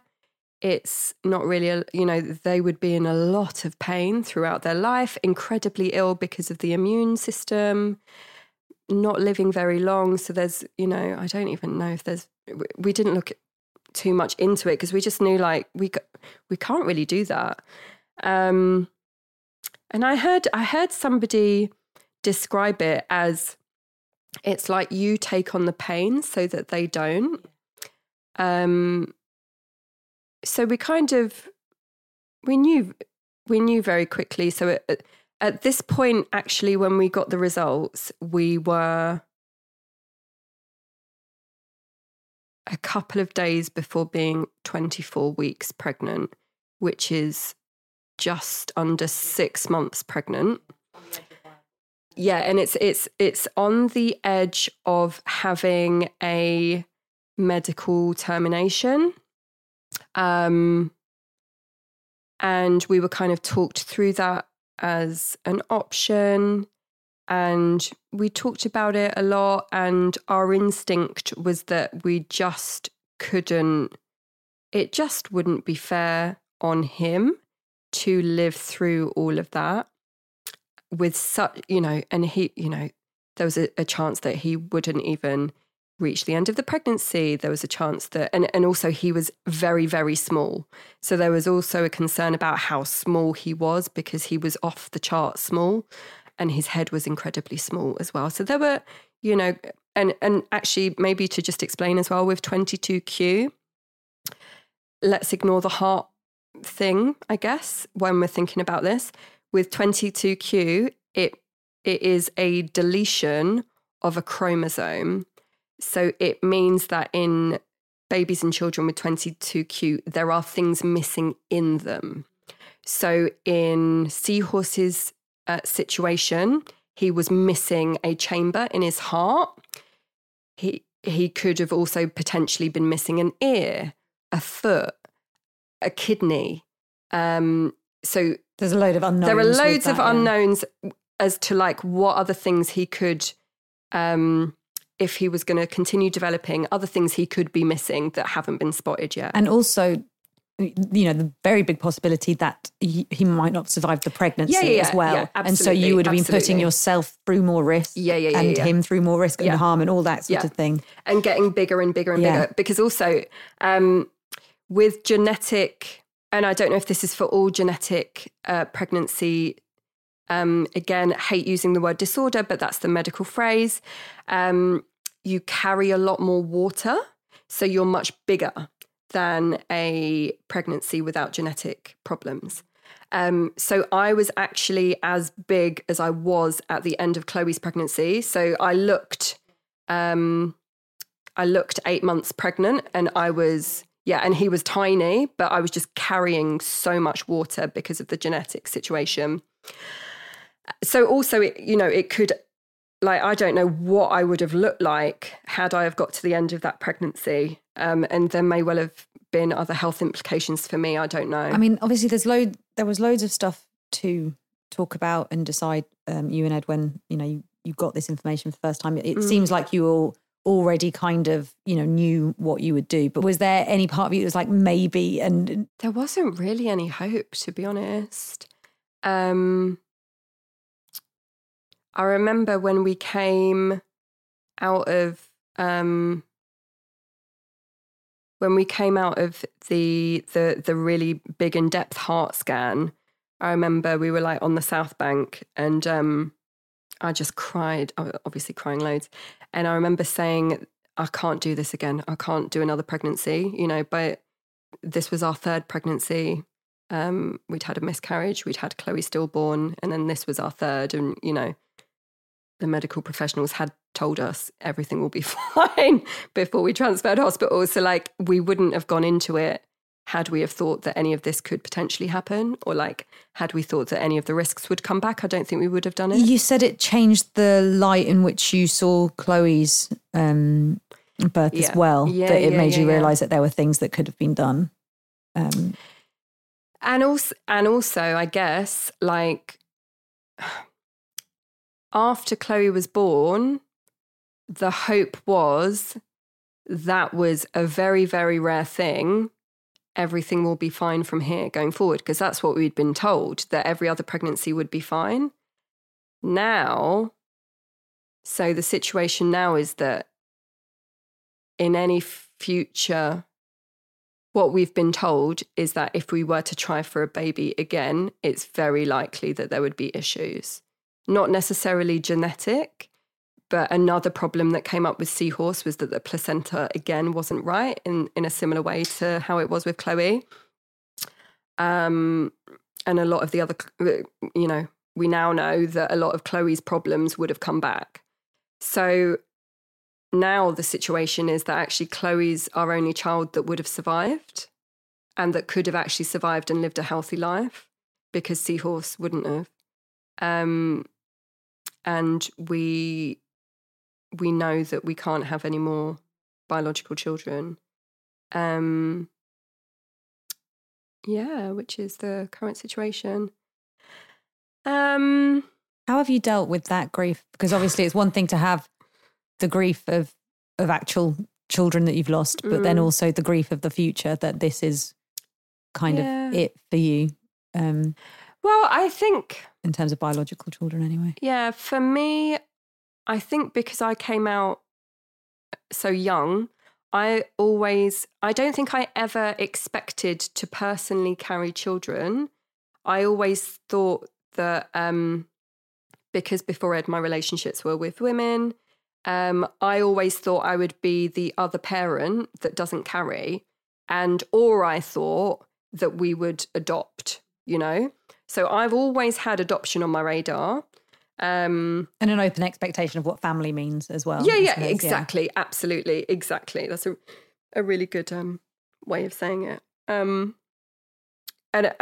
you know, I feel my friends are often family more than some family members are, you know. So like I do understand family in a non-biological way, and that is very much part of my whole life. So yeah, I'm still kind of getting my head around what that is for the future. But I mean, part of the thing now is that I just don't plan. I don't really plan ahead because everything that I planned for my life just kind of got destroyed in 18 months. So I now know that that doesn't work. So I don't do that anymore. So I just kind of like live day by day, and I live for like short-term solutions instead of like in a year it will be this or in a blah, blah, blah. So so I guess that has changed. Can I talk a bit about the birth? Because I guess that was quite different. If you want to, yeah, absolutely. So Seahorse passed away. So we found out on Friday, the 3rd of March, that he had the issue. He then passed away the following Thursday, by which point I was 24 and a half weeks. Technically, the legal cutoff point is 24 weeks exactly. But when it comes to very, very high risk pregnancies, there is an aspect of the law where where they can override that to a certain point, and we fell within that category.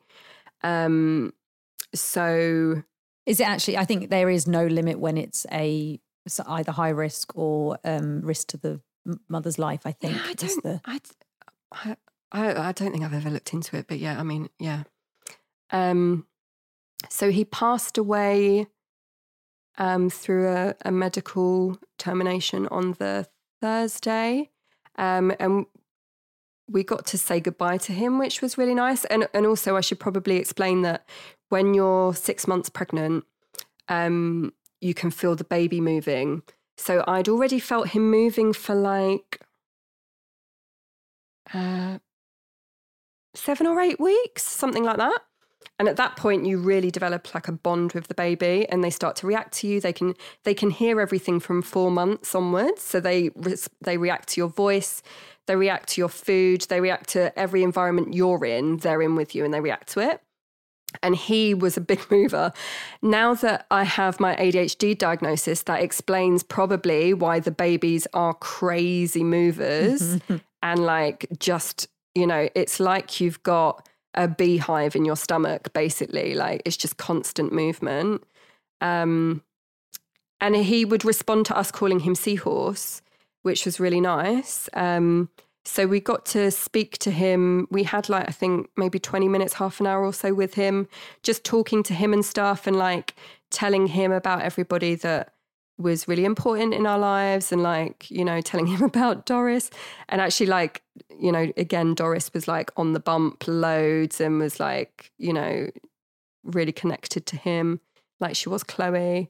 So that was quite special that we got to have that moment. And then he passed away a little bit after that.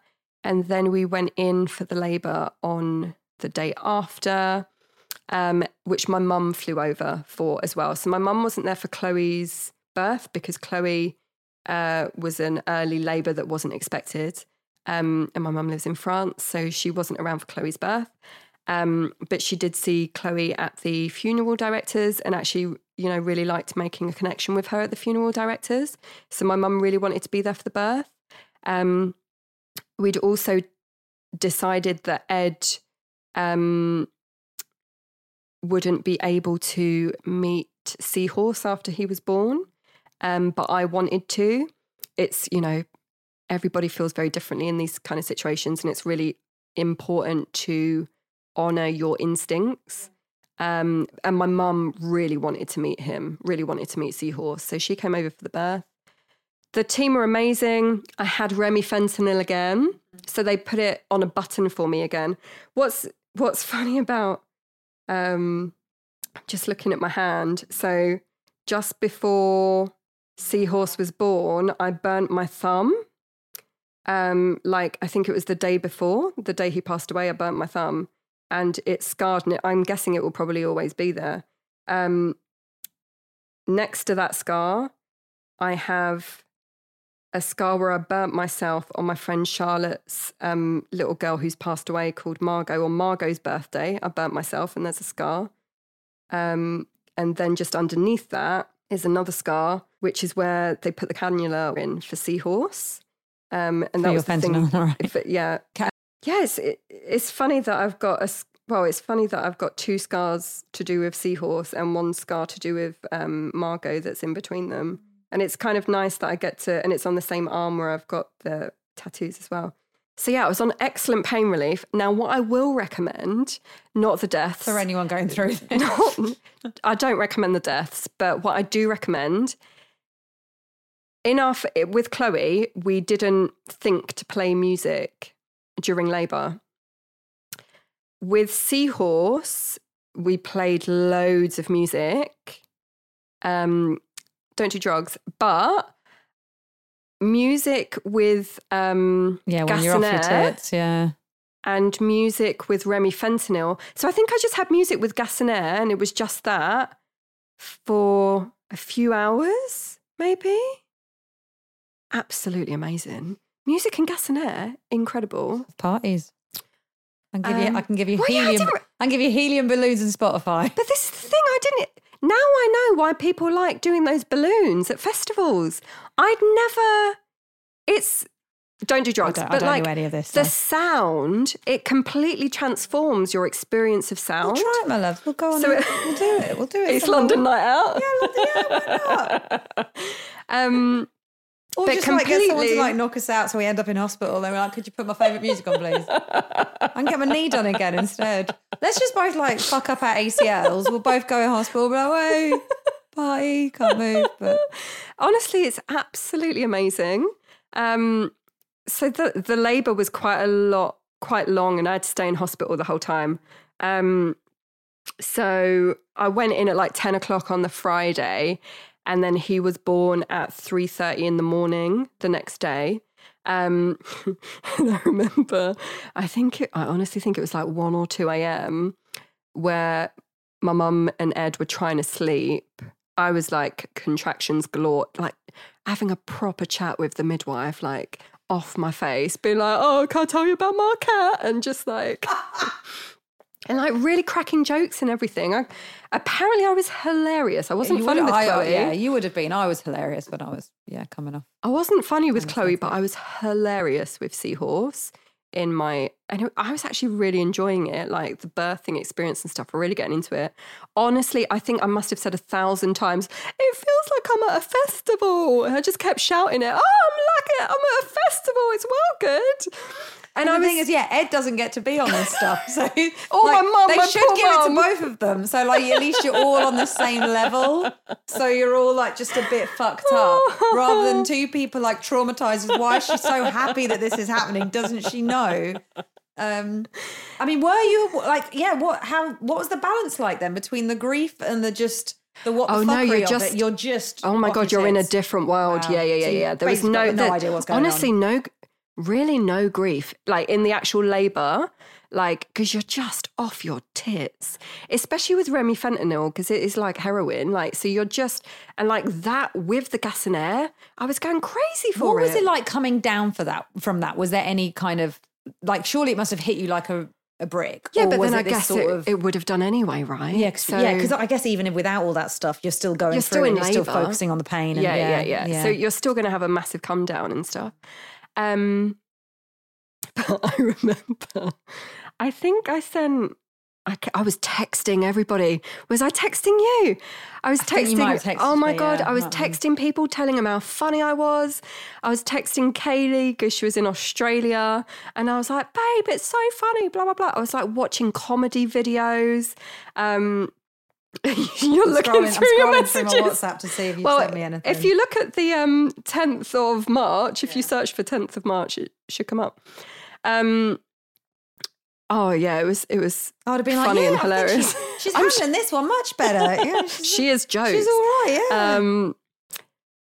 So oh yeah, my god, yeah. You feel free to read it out. Go on. I haven't looked back at these. Go on. So your first text to me.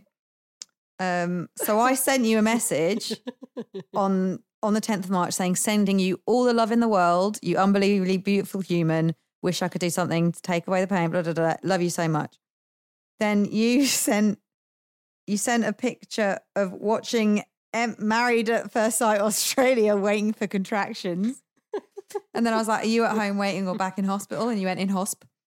And then I sent you a meme of a rabbit eating strawberries because I thought maybe that would make you happy. And you were like, would like to just state I'm the UK's best comic when on gas and air. And I went, I can believe it. My anaesthetist put jelly on my head and I told him he should sing I Don't Think You're Ready for This Jelly. I forgot that. That was quite funny. And I was like, what did you come out with? And you were like still in labour. And I think you might have thought I meant a baby. And I meant actually like, what did you say to him? But I probably phrased that poorly for someone who's in labour. What did you come out with? A dead baby. A dead baby. And I was like, wow. And you said, literally everyone finds me hilarious. Maybe this is why Catherine Ryan has so many kids. And I was like, what, writes all her jokes in labour? And you went, totes.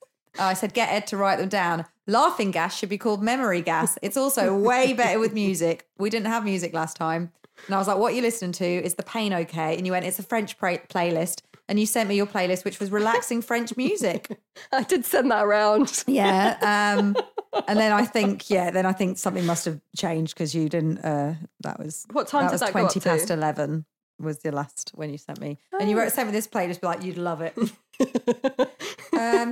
Yeah, and then... I may have started texting Kaylee at that point because it was probably UK night time. Yeah, it was. And she was in Australia. Then the next day I was like, yeah, I hope you're resting now. No response. And then the next day you said about... my life is over. Memory box and coming around to... yeah, so it was it was a roller coaster, because life is. So... But one thing that I remember... All right, Ronan. But one thing I do remember really clearly is that that at one point, I think it had gone midnight, I had such an urge to listen to garage music. When don't you though? I mean, I know, yeah. obviously, but Ed and my mum were both trying to sleep, and I was like, I just want to listen to garage. Let me listen. It has to be on a speaker. It can be in. And so we agreed, and actually maybe it was like closer to 2 a.m. or something. Like it was proper late, and they were really trying to sleep. We agreed that I was allowed one song. So I chose Miss Dynamite. So we agreed on, but I was like, oh my God, which one am I going to pick? Maybe I was allowed two because I feel like I had played with a little bit of luck. Imagine DJ Luck and MC Make it through the night. Oh my God. That would have been a... Oh my God. Love that song. Okay. So anyway, so Seahorse was born at 3:30. As agreed, Ed went home. Ed's sister... Kate had come over to our house so that she was there to kind of look after us the next day with her husband. So Ed went home, my mum stayed with me, and then in the morning we did a memory box with Seahorse, basically. Spent a bit of time with him, had breakfast and stuff, and then went home. And the midwives were amazing, like how they deal with scenarios like that is beyond me, but they were so great, amazing team. And really looked after us and like didn't seem like sad, scared, freaked out or whatever, like handling him or anything like that. If anything, I was probably the person in the room like finding it the weirdest, but my mum and the midwives just found it quite normal. And then what was nice is that we dressed him in some of Chloe's stuff. So my friend Kaylee had got Chloe like a premature baby grow, which didn't fit Chloe, but it did fit him. So we put that on him. And then another friend commissioned a cardigan that had the name Chloe on it, Chloe's name on it. So we put that on him as well. Yeah. conscious. Yeah, of we're like how going late very it's late. going. Yeah, I was going to just basically talk about your tattoos and the way that you've handled the memories of your children in your house, because you've sort of been through a couple of kind of phases with it. Because I know obviously after Chloe, you had lots of Chloe stuff. And there was these constant reminders. And then I think you had a bit of a switch where you were it's time to change the setting that I'm in. So just tell me briefly about that. Yeah, so some big differences. Like after Seahorse was born, I decided to go on maternity leave for 6 months to have some space to really process all 3 deaths. And everything in our house just had Chloe's name on. And we had a lot of Chloe stuff. And I just thought, oh my God, if we have the same amount of stuff for Seahorse, and also I'm trying to remember my cousin in my house as well, like it's just going to end up like a grief house, just of like pictures of dead people everywhere, which like nobody wants to come to. Exactly. We decided to kind of take down a lot of the kind of like grief art and grief stuff and just kind of kept it all down for a long time.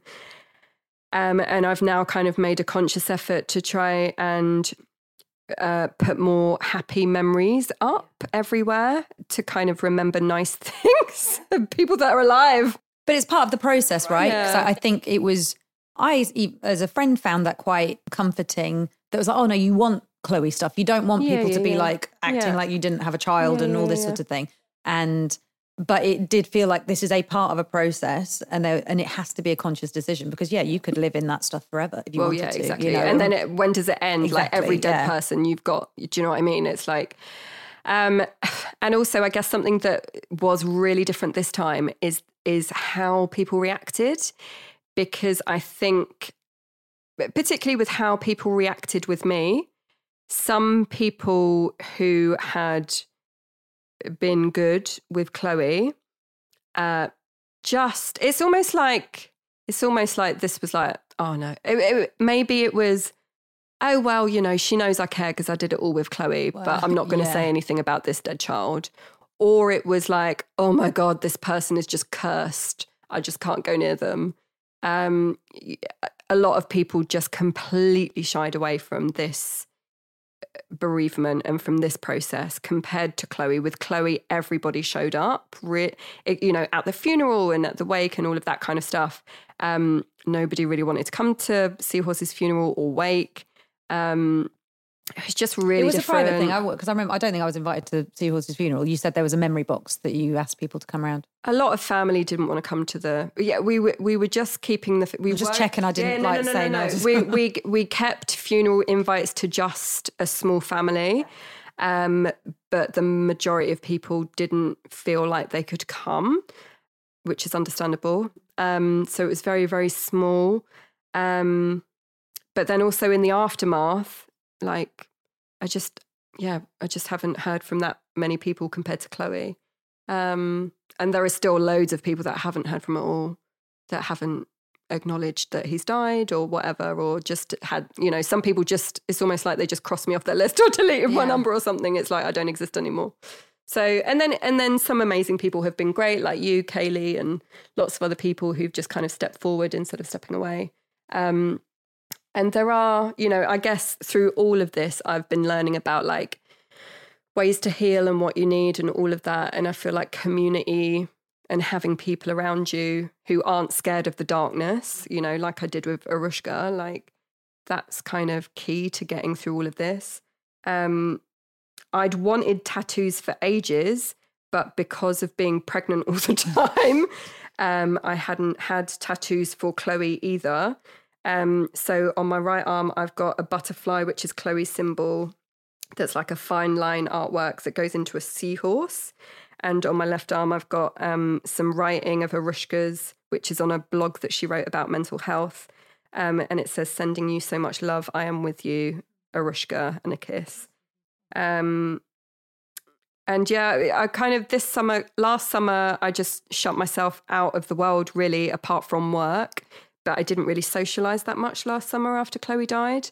This summer, I've done the absolute opposite. So although I haven't been at work, so I've had 6 months off, I've done the opposite in terms of socialising, and I've, you know, went to a festival and have been going to lots of weddings and holidays and like just trying to find hope, I guess, and like things to enjoy, things to live for, because I guess it can feel like sometimes that there isn't anything to live for. So to just find those things. And I think that's the thing. It's like, well, what else are you going to do? If you're not going to do this and try to consciously get what you can from life and to be as present as you can and to find the joy, then I guess it's like they're saying you could surround yourself with all these memories and all the death shrines at home stuff and be like, just lock yourself away.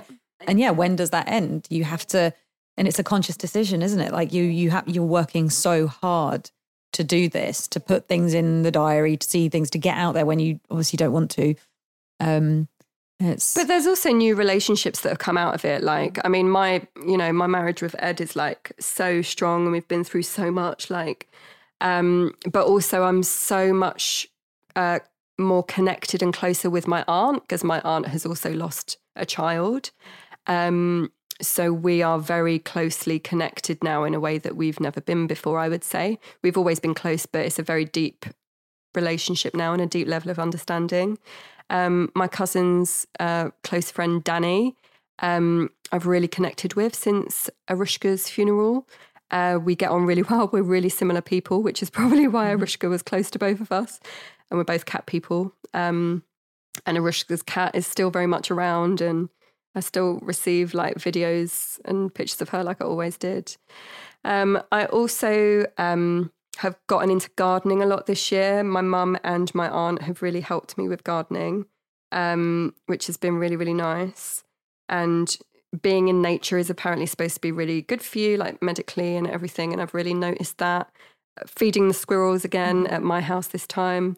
I've been really dreading September through to March, and we're in September now, because it's when all the like anniversaries start. Like this time last year, we were conceiving, and then it's Baby Loss Awareness Week, which is when we got pregnant, and then it's Arushka's anniversary and the scans, and so it's, and also this is the first autumn and winter that I haven't been pregnant since 2020, and actually at the end of 2020 I got pregnant. So like I've been pregnant every winter in some way since 2019, which is crazy. Maybe I need to get a new wardrobe. So you're finding all these ways to sort of move forward. We'll wrap up, but just wondering finally, let's talk very briefly about Baby Loss Awareness Week, which is when I'll put this out. What are you going to be doing that week? I haven't really worked out how to deal with that week yet. I think having this come out around then will be really helpful, just so that I can point people towards it. SANS are an amazing charity that support people who've experienced baby loss. And I've, still got some amazing friends through SANS that I'm really grateful for. So I haven't quite worked out Baby Loss Awareness Week yet, because it will be the year since we got pregnant with Seahorse as well. I'm very aware of that. But hopefully I'll be doing something that isn't just sitting indoors crying on Doris.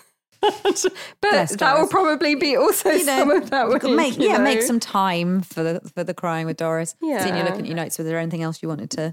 One thing that I would like to do is read out.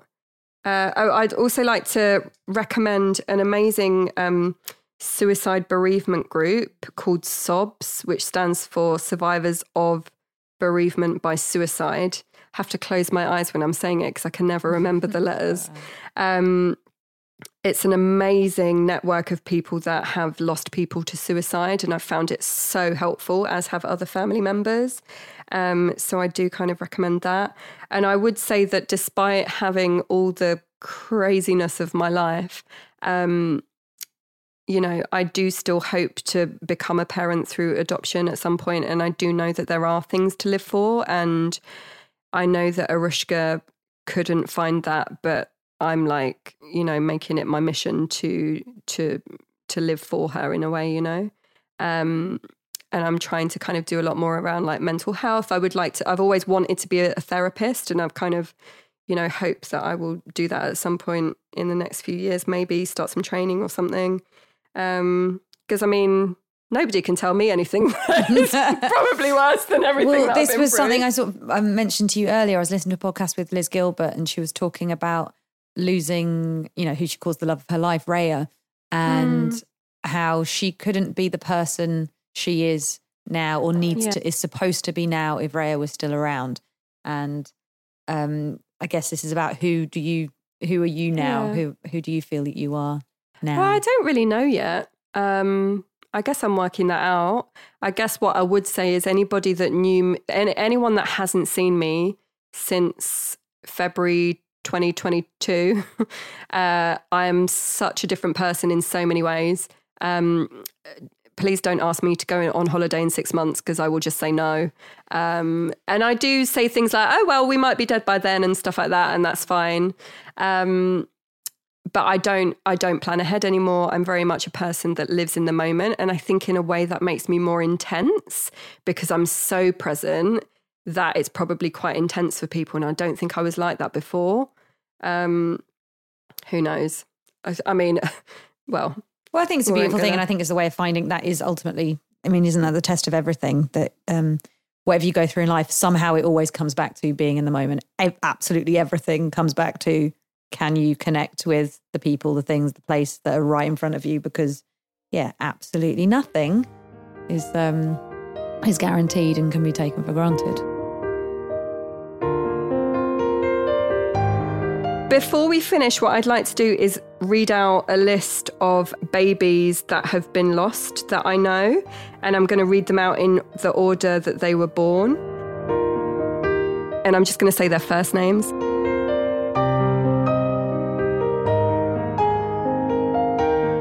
Luna, Charlie, Margot, Flipper, the Diamond Hunter twins.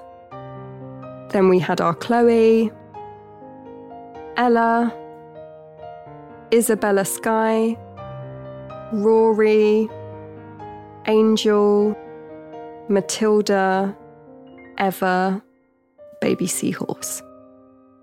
And baby Eleanor. So that's all of the babies where I know they're amazing parents and they've helped me through and continue to help me through.